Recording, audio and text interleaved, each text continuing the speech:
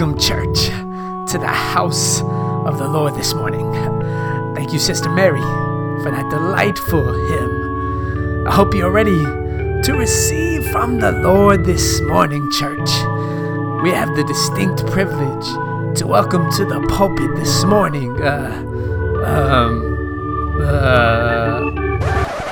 what's that dude's name?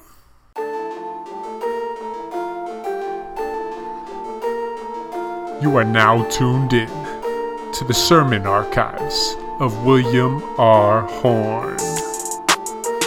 Kingdom Dreamer Productions.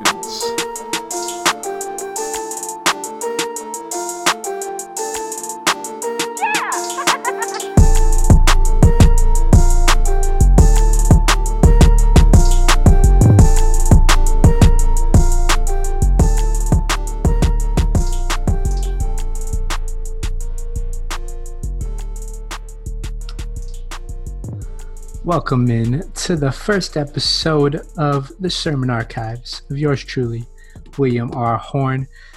Just wanted to make a collection. I was sitting last night looking at my hard drive and thought, I have all these things that I've worked hard on over the years that I've created for good, for bad, but they're sitting here not getting used. So I decided I was going to put the content to use, as any good content creator knows. You use your content to its fullest, squeeze the most fruit out of it. So what I wanted to do was create a space here to just put all my sermons, all the talks I've done out on the airwaves and continue to put them as they come.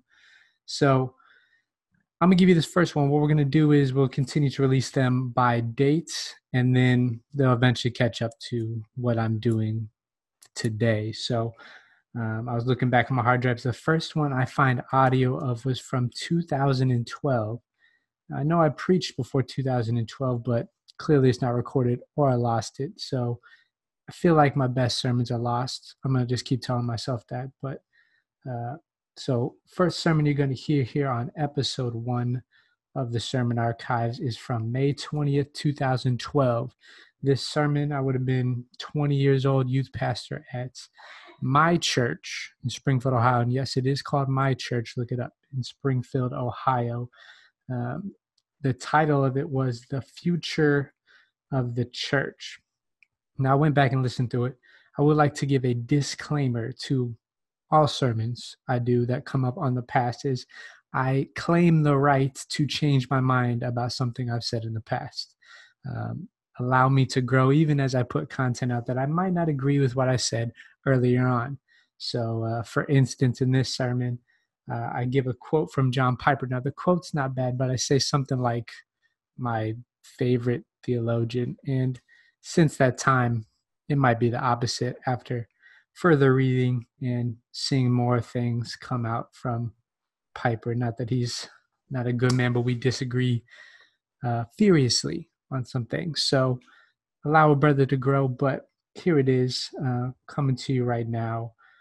Sermon from May 20th, 2012, when I was youth pastor in Springfield, Ohio, called The Future of the Church.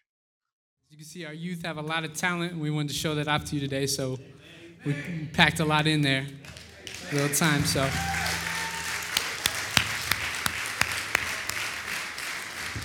All right. I know they all worked hard on all those dances. I know Manny especially. I sat in here for hours with him trying to work on that. So a lot of talent. All right, amen. Well, for those of you who don't know me, my name is Will. I'm the youth pastor here, and it's a privilege to be able to speak to you guys today. So as soon as these kids get out here, I'd just like to pray for our time. So if you join me in prayer real quick, let's lift this up. Dear God, I thank you for this opportunity, and I pray that you would just speak to us in this service, God. Open our hearts, allow us to hear you, God, and I thank you so much for the youth that you've given us and the talent that we're able to show off and worship you with, God. Speak today. Holy Spirit, guide us, and it's in your name I pray. Amen. All right. So think about you guys' life a year from now. A lot happens in 1 year, right? Just thinking to my life, if all goes as planned in 1 year, I'll graduate college, maybe get married and start a whole new chapter in my life. Who knows what time brings? And who knows the details of those plans, what other things time will bring, the trials that I'll face as time goes on, and who knows how I'll even get to a year from now. I like to quote the once great fighter Mike Tyson, who said, "Everybody has a plan until they get punched in the face." And that's how life is, right? You have a plan, you think it's going to happen, it never happens how you thought it was, right? Think a year from now, it's not going to turn out how you thought it was. Some good, some bad. Things will happen. Now think of your life 10 years from now. It's even crazier, right? 10 years, that's half of my life, so that's impossible for me to think that far. But the fact is that we are unsure of our future. We know there is a future, but we don't know what it has. We are finite humans who cannot see ahead of us, and that's the facts of life. I wish it was easier, but it's not. And we also know that as Christians, we not only know there's a future, but we can have hope in it because of what God has laid up for us. So hope. Let's stop and talk about that for a little bit. Hope is used a lot. A lot of people say hope, but nobody ever talks about what it really means. So what is hope? When you look up hope in the dictionary, the definition it gives you is a feeling of expectation and a desire for a certain thing to happen. Basically, you're saying, I want something to happen, so I'm hoping for it. Well, the hope that I have and that Christians should have is not a verb, but it's found in a noun. And that noun is Jesus Christ. So unlike the definition where it says it's a feeling of expectation, when you have Jesus, it's not a feeling, but it's a knowing. Right? When you hope, you know. We have that security as Christians. So we can hope in the God that will not let us down, the God, a living hope that resurrected from the dead. That's a big deal. We can't let that go to waste. A lot of people say your hope is only as strong as what you're hoping in. So my first question for you today is, what are you hoping in? And I pray that we're hoping in Jesus, because nothing else would do. As we continue to think about this word hope, we can also come to the conclusion that you cannot hope in what you can already see. Let me say that again.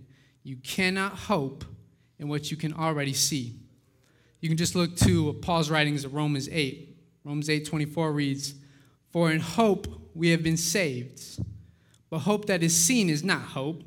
For who hopes in what he already sees?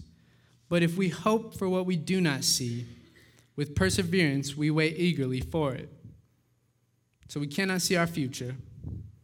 Therefore, we must either have hope for it or completely ignore it. And as I stated earlier, we cannot have proper hope for the future without having Jesus Christ in that mix. We know that his grace is sufficient for us now, the past, and the future. We know that he has a plan for us and his will ultimately be done. But with hope of the future also comes responsibility of action. Think about it for a second. Our present actions and decisions will dictate our uncertain future. I'm not talking about, karma or any of that jazz. I'm talking about what you do has a consequence. And we're going to have to face those in the future, whether that be here on earth or afterwards.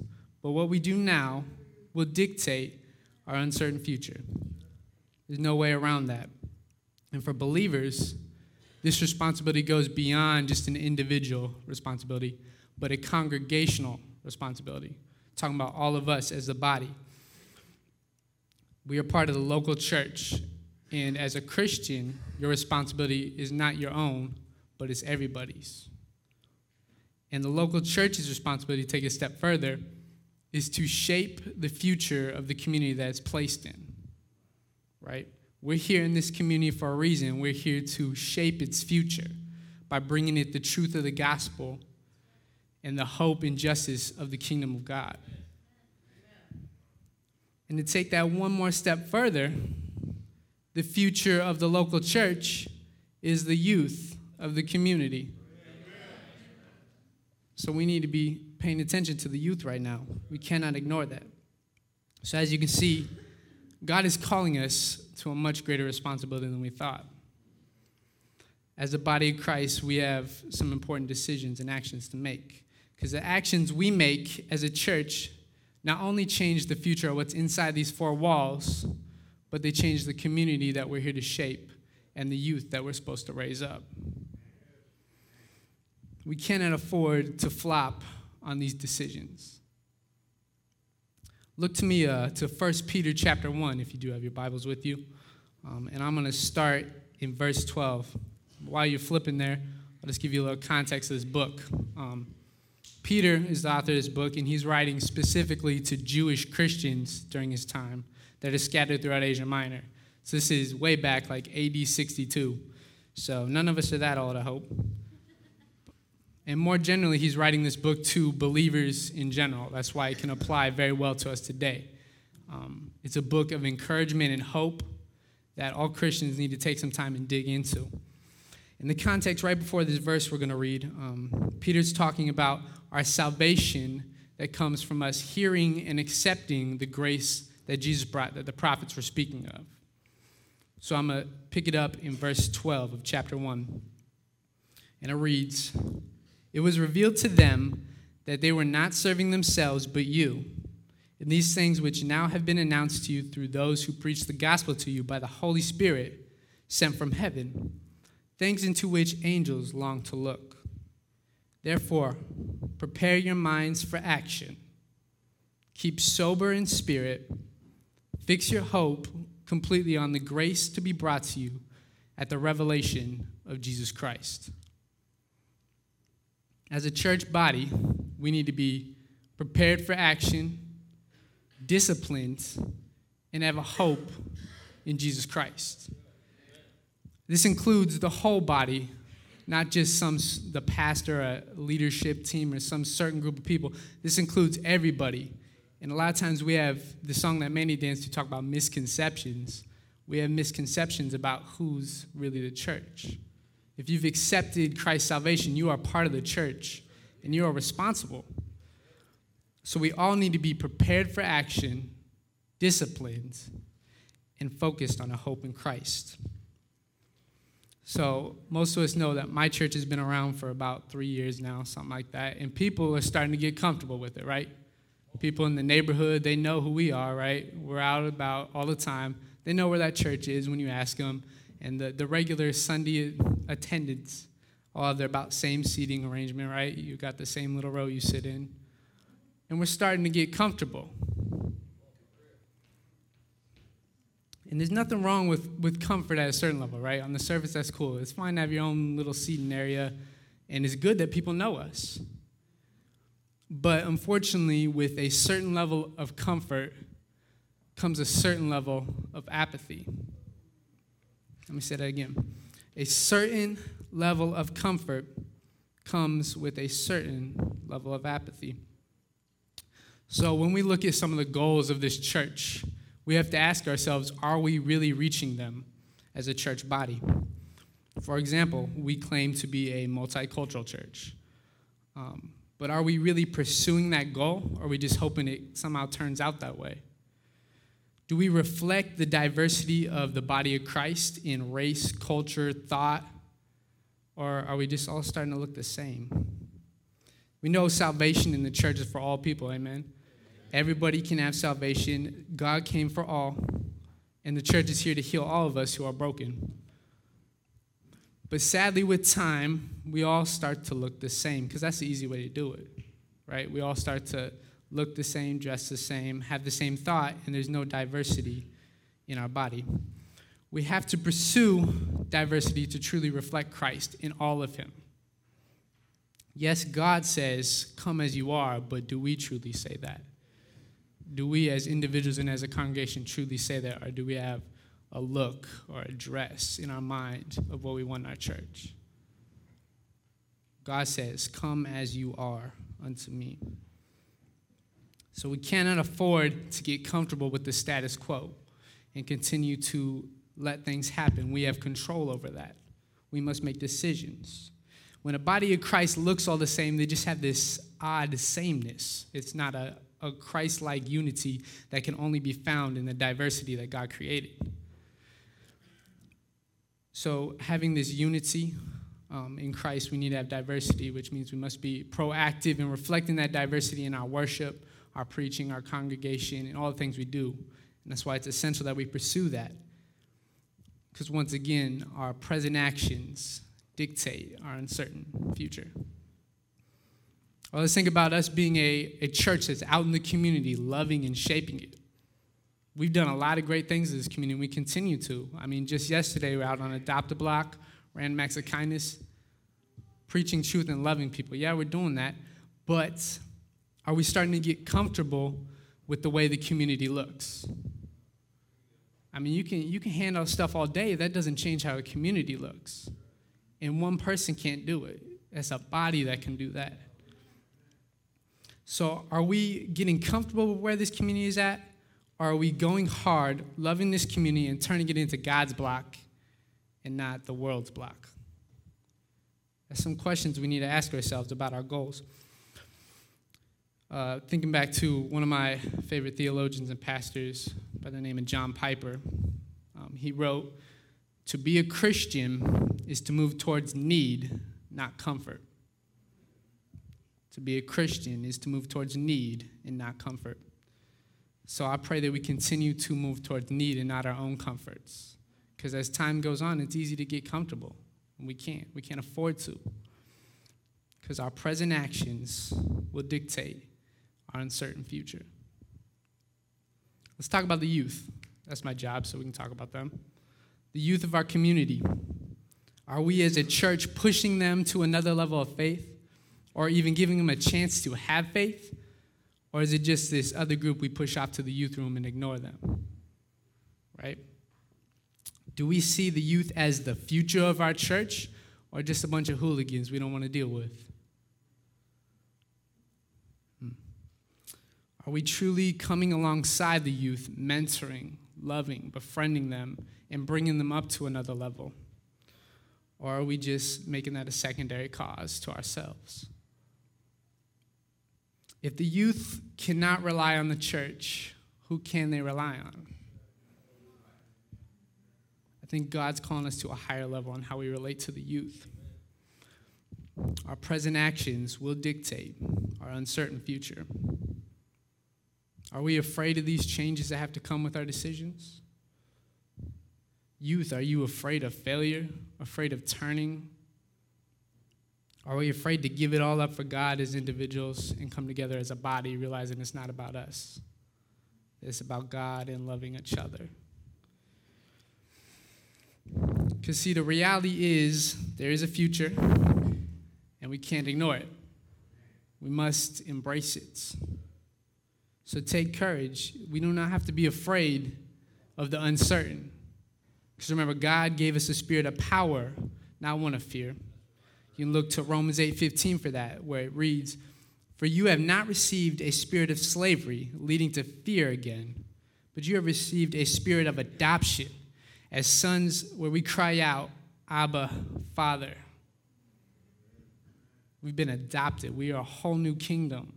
And we need to live like that and not live scared of this world and the future. Our present actions will dictate our uncertain future.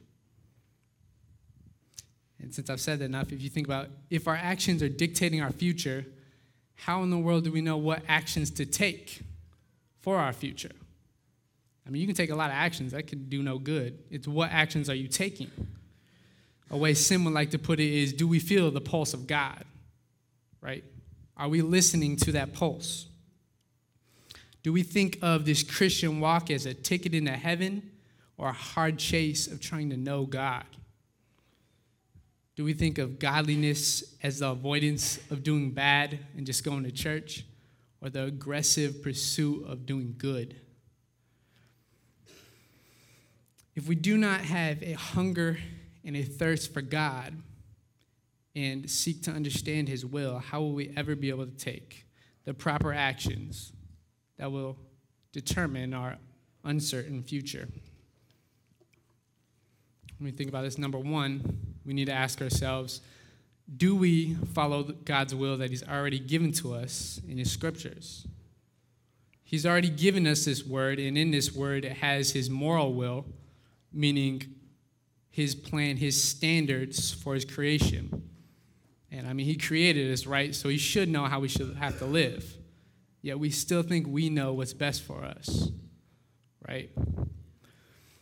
And also in this word, you can see some of his sovereign will, meaning his plan for us, how he sent his son to die so we could have salvation. He fulfilled the law and brought in a new kingdom. And then he will come again and finish the work he started. That's all right here. We know that. We don't have to beg for that. You got Bibles sitting all around here. That's right here for us to follow, these instructions. But so often we don't. A professor of mine by the name of T.C. Ham posed a great question concerning God's will. He asked, if we do not follow God's moral will already revealed in his Bible, why would God give us further instructions for us to ignore? So if we expect to understand the actions that we're going to take, we need to first follow the instructions he's already given us. That means everybody, once again, not just the pastor, not just the leaders, but the whole body of Christ has a responsibility to get into this word and follow its instructions. That doesn't mean we'll be perfect. None of us are perfect or ever will. But we need to be striving to understand this word and follow it. Understanding of this word is not for just the scholars. This is for everybody. This is why God gave us this word, why he inspired people to put it together. We need to follow the instructions already given to us. And if we cannot have communion with God or feel his pulse if we're not in this word. It doesn't make sense, right? Prayer and his word are our main ways of communicating with God. And if we choose to ignore all that, we're never going to know what we're supposed to do with our lives. We'll continue serving ourselves, following our hearts, which is deceitful. We cannot do that. Let's look to the last passage I'm going to deal with that Dion so lovely read, Psalms 42, if you want to turn there. This psalm, it was written by the sons of Korah, and nobody's really heard of them. There was a guy named Korah back in Numbers 16 who was a Levite, and he led a rebellion against Moses. So he wasn't that good a guy then, but his descendants chose to be faithful to God. And they ended up serving in the temple under David as musicians, and they wrote this psalm. So we don't have time to necessarily go over all the details of the psalm because it's a little lengthy, but if we need to understand this message because it can help us with the future of this church, our community, and the youth. So I'm going to start in Psalms 42, verse 1. Follow along with me. It says, as a deer longs for the water brooks, so my soul longs for you, O God. My soul thirsts for God, for the living God. Listen to the power in that. My soul thirsts for God, the living God. If we're truly Christians, you can catch us at the brook where it says the deers pant for this water brook, just like my soul longs for you, O God. We need to be seeking to know God. As a church body, can we truly cry that cry? My soul thirsts for you, O God. That's all I want. To serve you, to honor you, to love you, to do what you've commanded, not do what I want, not just avoid bad and sit in church, but pursue good. Change the future of the church, change the future of the community by the actions we take. This psalmist, right, his soul thirsts for God. So do we truly believe this gospel? Think about that. Do we truly believe this gospel? Because a lot of us say we believe this gospel. But if we believe this gospel, there's a lot of actions we're not taking. There's a lot of power in this message that our soul will thirst for God, that our whole walk is to know God, and that can give us peace and joy and understanding. Not saying there's not going to be hard times. This walk is hard, but it's satisfying. You will not be satisfied in anything else. Do we hunger and thirst to know the King of Kings, the Lord of Lords, the Alpha, the Omega, the beginning, the end, our God? Or is that a secondary cause to us? Is that what I do when I have free time? Is that what I do on Sunday morning? Or is that every day, day in, day out, I want to know God? Do we long to be in his word? Do we have cravings to talk to him? Or is that just something we have to force ourselves to do? I mean, if we get a chance to talk to the God of the universe, wouldn't you take that opportunity? Not say, oh, I prayed over my meal, it's good. Like, we can talk to God. Do we hear that? We can talk to God. We can know what he says back to us. We can listen to him.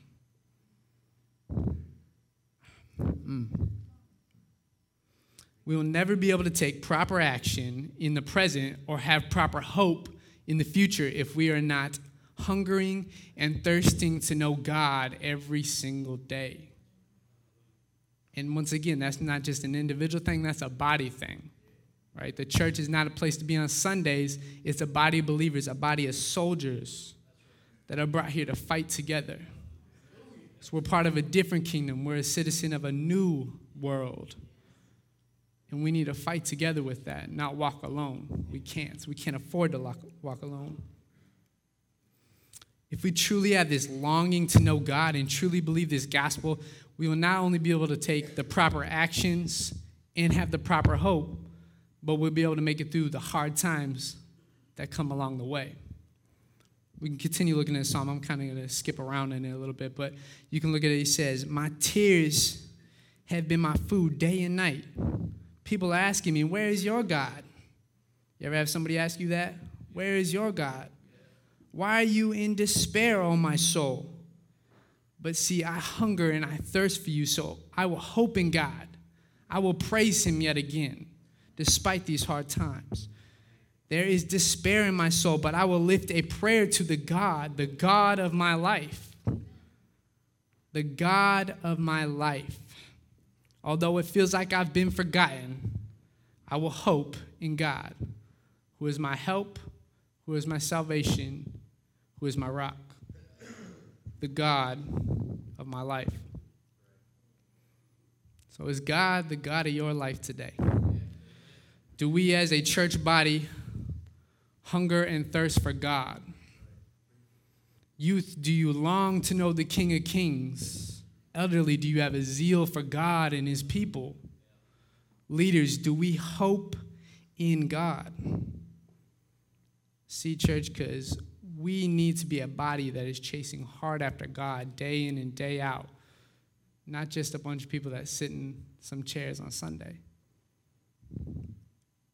Our present actions will dictate our uncertain future. We can have hope that God is the God of our future, but there's a lot in our hands right now. The future of the church, the future of the community, and the future of the youth all lies in our hands today. And we have a lot of decisions to make, a lot of actions to take, but we cannot sit by and ignore it. Will we be prepared for action? Will we be disciplined and of sober spirit? Will we have hope in God? Do we thirst for God? All those decisions, those are ours to make. Ours as individuals and ours as a body of Christ. Ricky, you can come on up if you want. But as a church, from the youth to the elders, what actions will we take to ensure that our future glorifies God? Because we can go a long time down the road and look back and see a lot of bad decisions we make, and we're not where we want to be. As a church body, we want to be shaping the community, shaping the youth, shaping this world, even from a little place on the south side of Springfield. And I pray that we do that. So if you're here today and you haven't accepted Christ, you need to do that. That's the most important thing you can do in your life.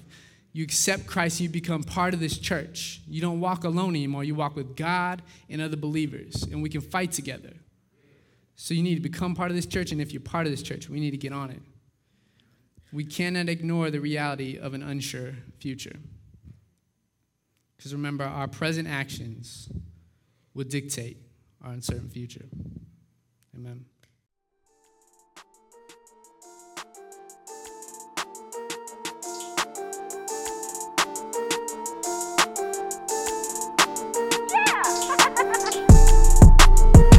Thank you for listening to another episode of the Sermon Archives from William R. Horn. Make sure you subscribe, rate, review, and check us out on YouTube.